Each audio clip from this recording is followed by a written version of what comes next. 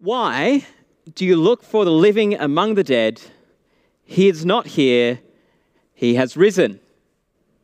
The angels declared it, and the women believed. When Peter heard about this, he went for a run to the tomb, only to find the tomb empty and strips of linen lying in it. Two other disciples, they went home rather downcast, distraught from what they had happened even.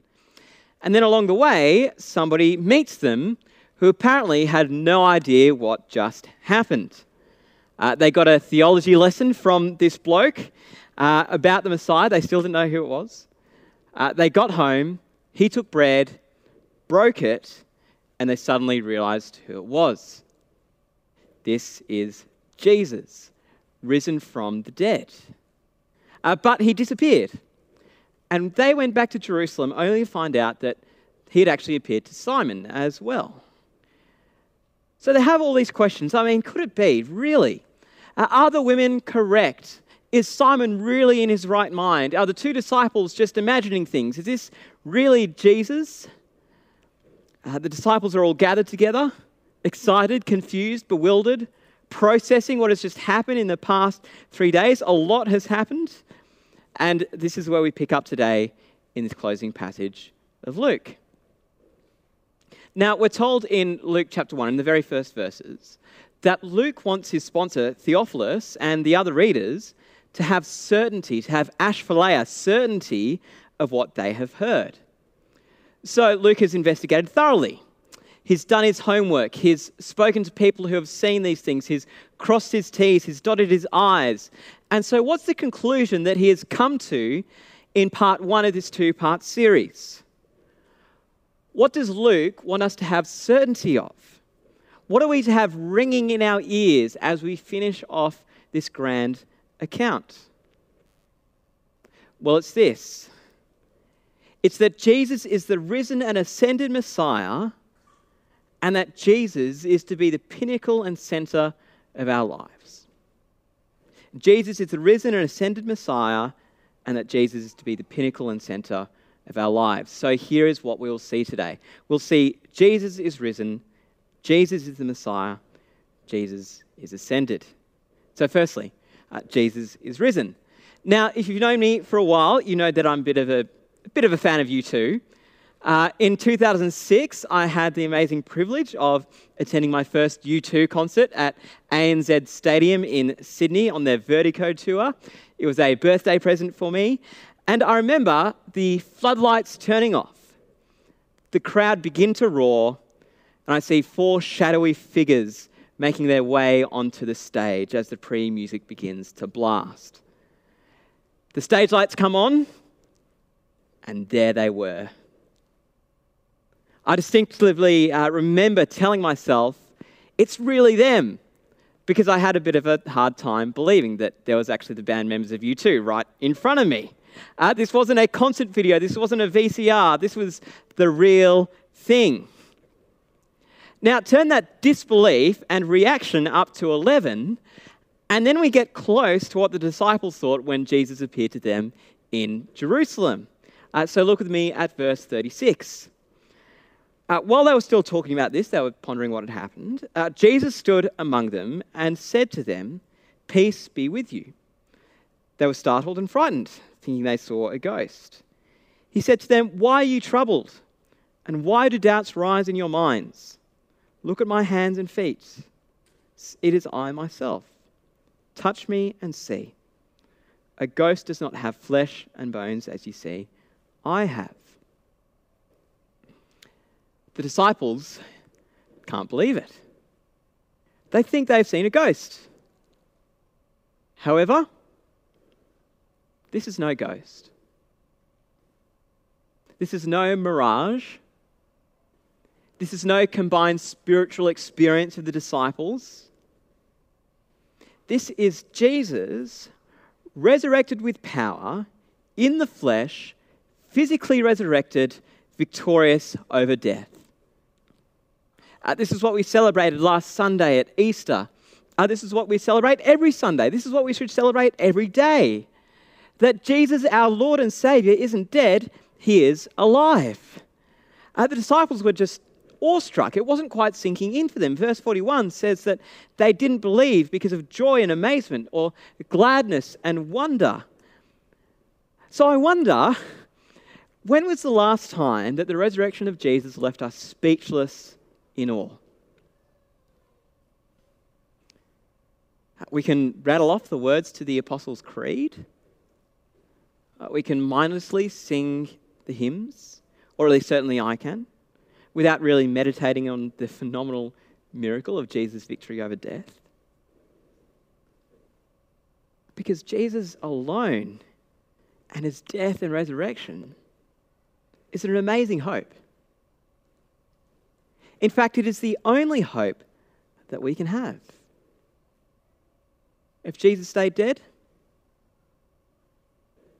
then there is no hope. There is no good news.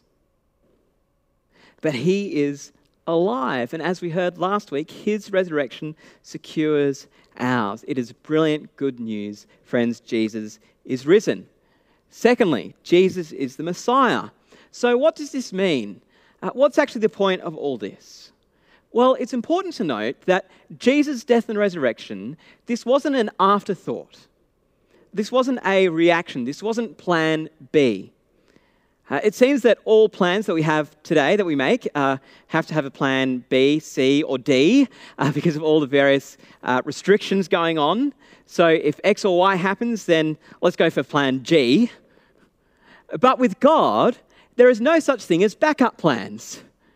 There is no such thing as last resorts or last-ditch efforts. No, God has had a plan for salvation all throughout the history of creation.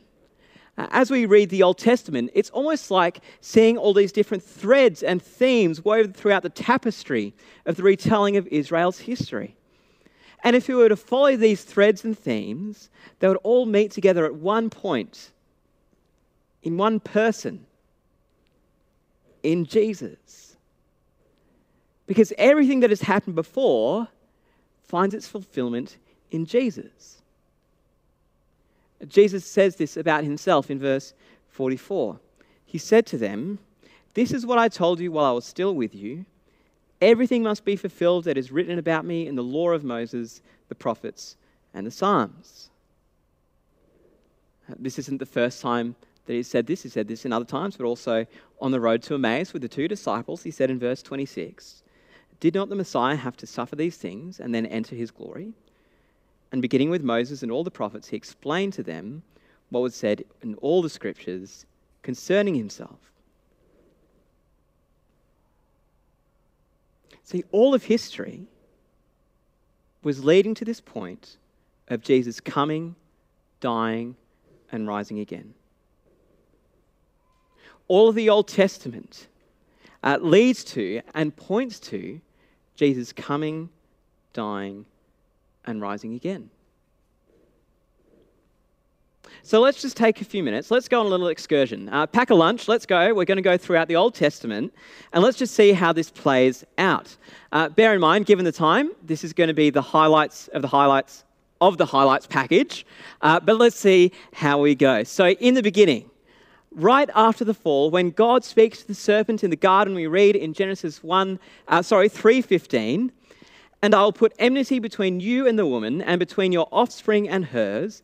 He will crush your head, and you will strike his heel." In Jesus' death, he was bruised. He was stricken and afflicted.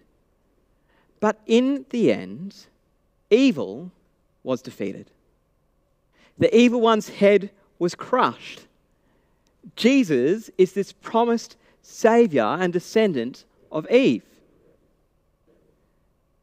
So let's move on. If you've ever tried to read the Bible from cover to cover, it's more often than not that we all get stuck in either the end of Exodus, in the rules about the tabernacle, or Leviticus, in all the different rituals and sacrifices that are found in there. We call this first 5 books of the Old Testament the law. And the sacrifices that are prescribed had to be done over and over and over and over and over again.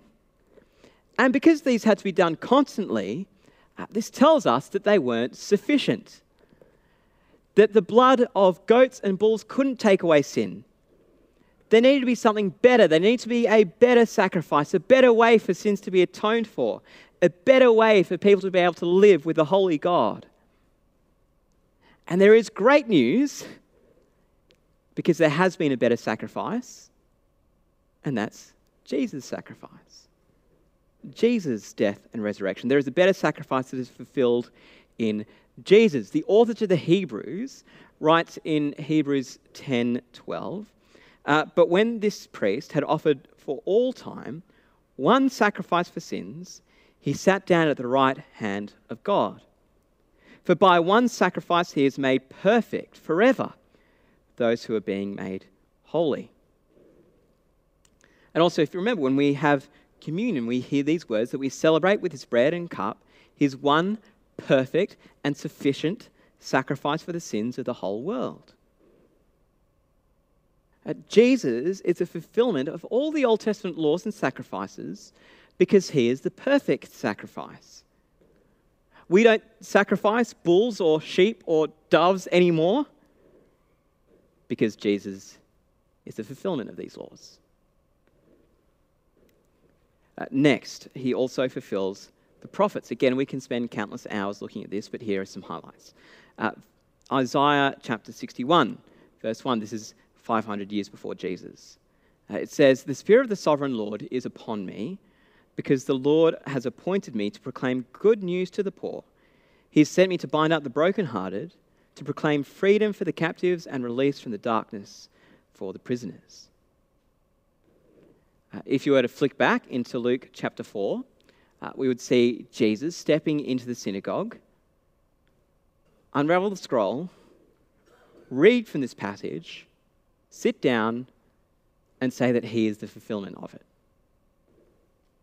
He is the one who brings the best news of salvation and freedom from sin in his death and resurrection. Most explicit of all, Isaiah 53 describes the servant who will suffer, the one who is so disfigured beyond that of any human being, the one who is led like a lamb to the slaughter, the one who took the punishment on our behalf. Jesus is this lamb. Jesus is this servant. It was written that Jesus would suffer, die, and rise. And he did exactly that. This is only two passages from Isaiah that we've seen. We haven't even touched Jeremiah or Ezekiel or the rest of the minor prophets. But Jesus is the ultimate fulfillment of all of these. Lastly, the Psalms. Psalm 22, it's a Psalm of David, which was written about 1,000 years before Jesus, before crucifixion was really a thing. It begins with verse 1, Psalm 22, my God, why have you forsaken me?"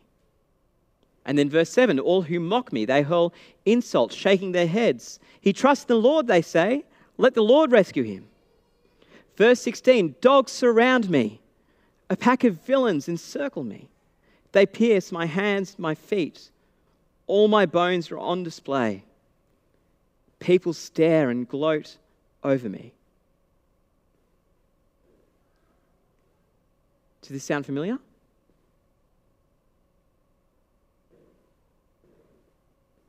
This is exactly what we saw just on Good Friday when we remembered Jesus' crucifixion. This psalm finds its fulfillment in Jesus. Jesus is the one who is mocked, whose feet and hands are pierced. And then the very next psalm, Psalm 23, begins with, "The Lord is my shepherd. I lack nothing." And you see, Jesus is our ultimate good shepherd. He provides for all our needs. He guides us through the valley of the shadow of death because he is the one who has gone before us in his death and resurrection. He is the one who brings us salvation. He is the one who Israel has been waiting for. He is the one who is the fulfillment of the law, the prophets, and the Psalms. And so here ends our small excursion through the Old Testament. So back to Luke 24. Jesus opens the disciples' mind to be able to understand the scriptures. Just as a side note, whenever we come to God's word, we should always pray beforehand that God will open up our hearts and our minds to hear it. And then Jesus declares that he himself is the Messiah. That forgiveness of sins and repentance is ultimately found in him. And that this good news is for everyone. So what? What difference does this make to us today? Well, three things in particular that I want us to take note of this morning. Firstly, the Old Testament isn't just a collection of nice random stories. It's actually one big story that should point us to the need for and the sufficiency of the work of Jesus Christ through his death and resurrection. So then we always read the Old Testament in light of Jesus, with our Jesus goggles on, if you'd like.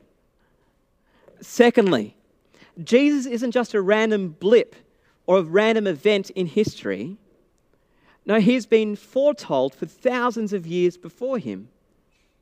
So this means that we can have assurance, we can have full assurance that Jesus really is who he said he is. That our faith has such a firm foundation.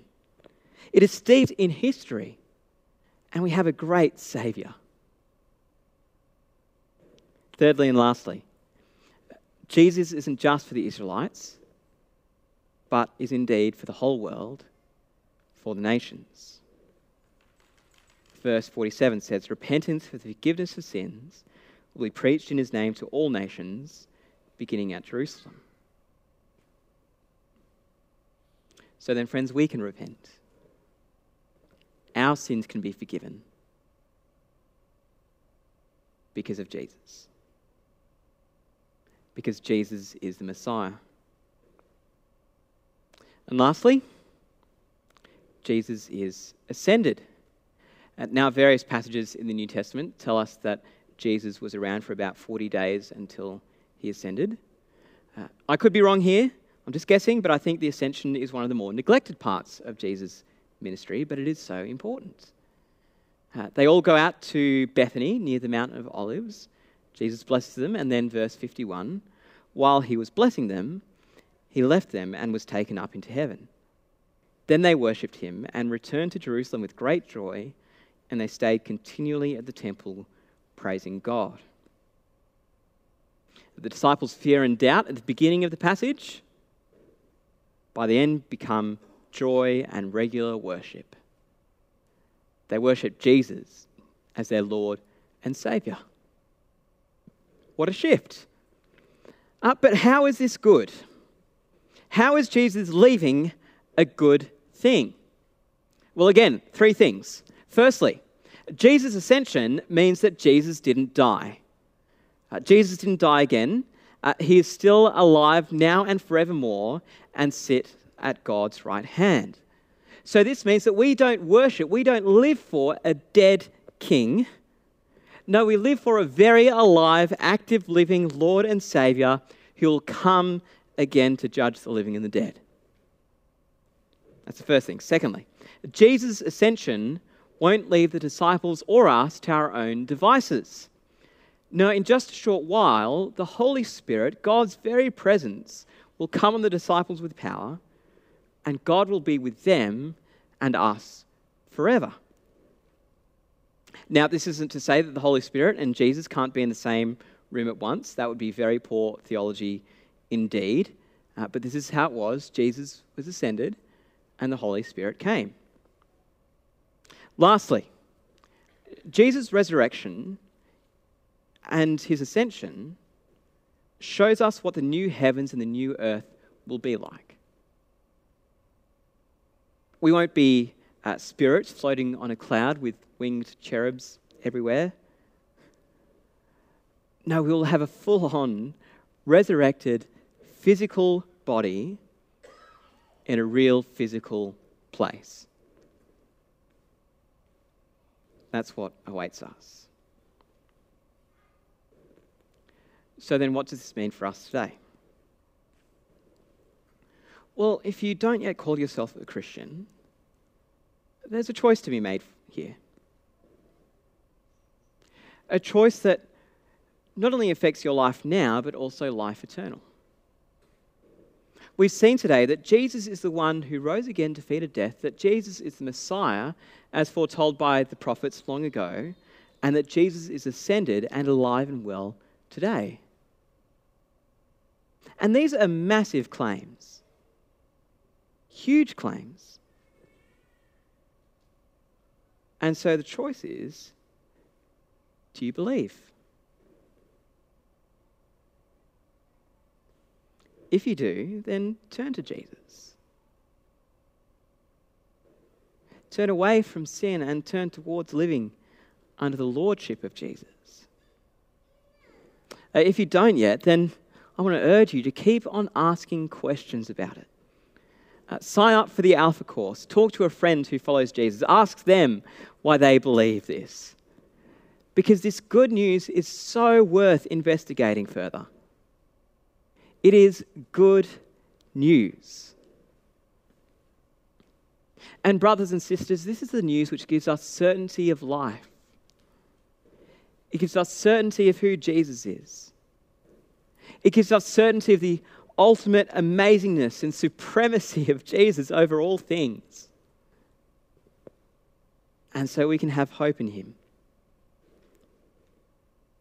And so the only appropriate response is to build our life on him, to worship him, to find our joy in him, and to continually live our lives to his praise and glory. Let's pray.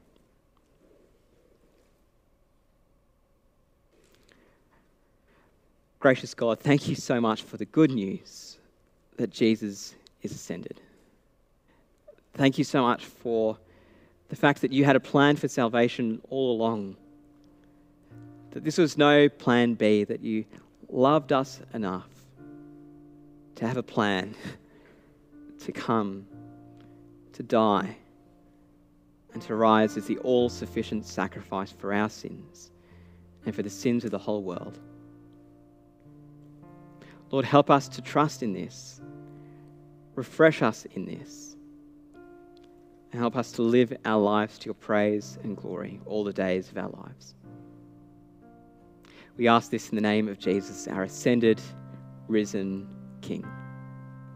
Amen.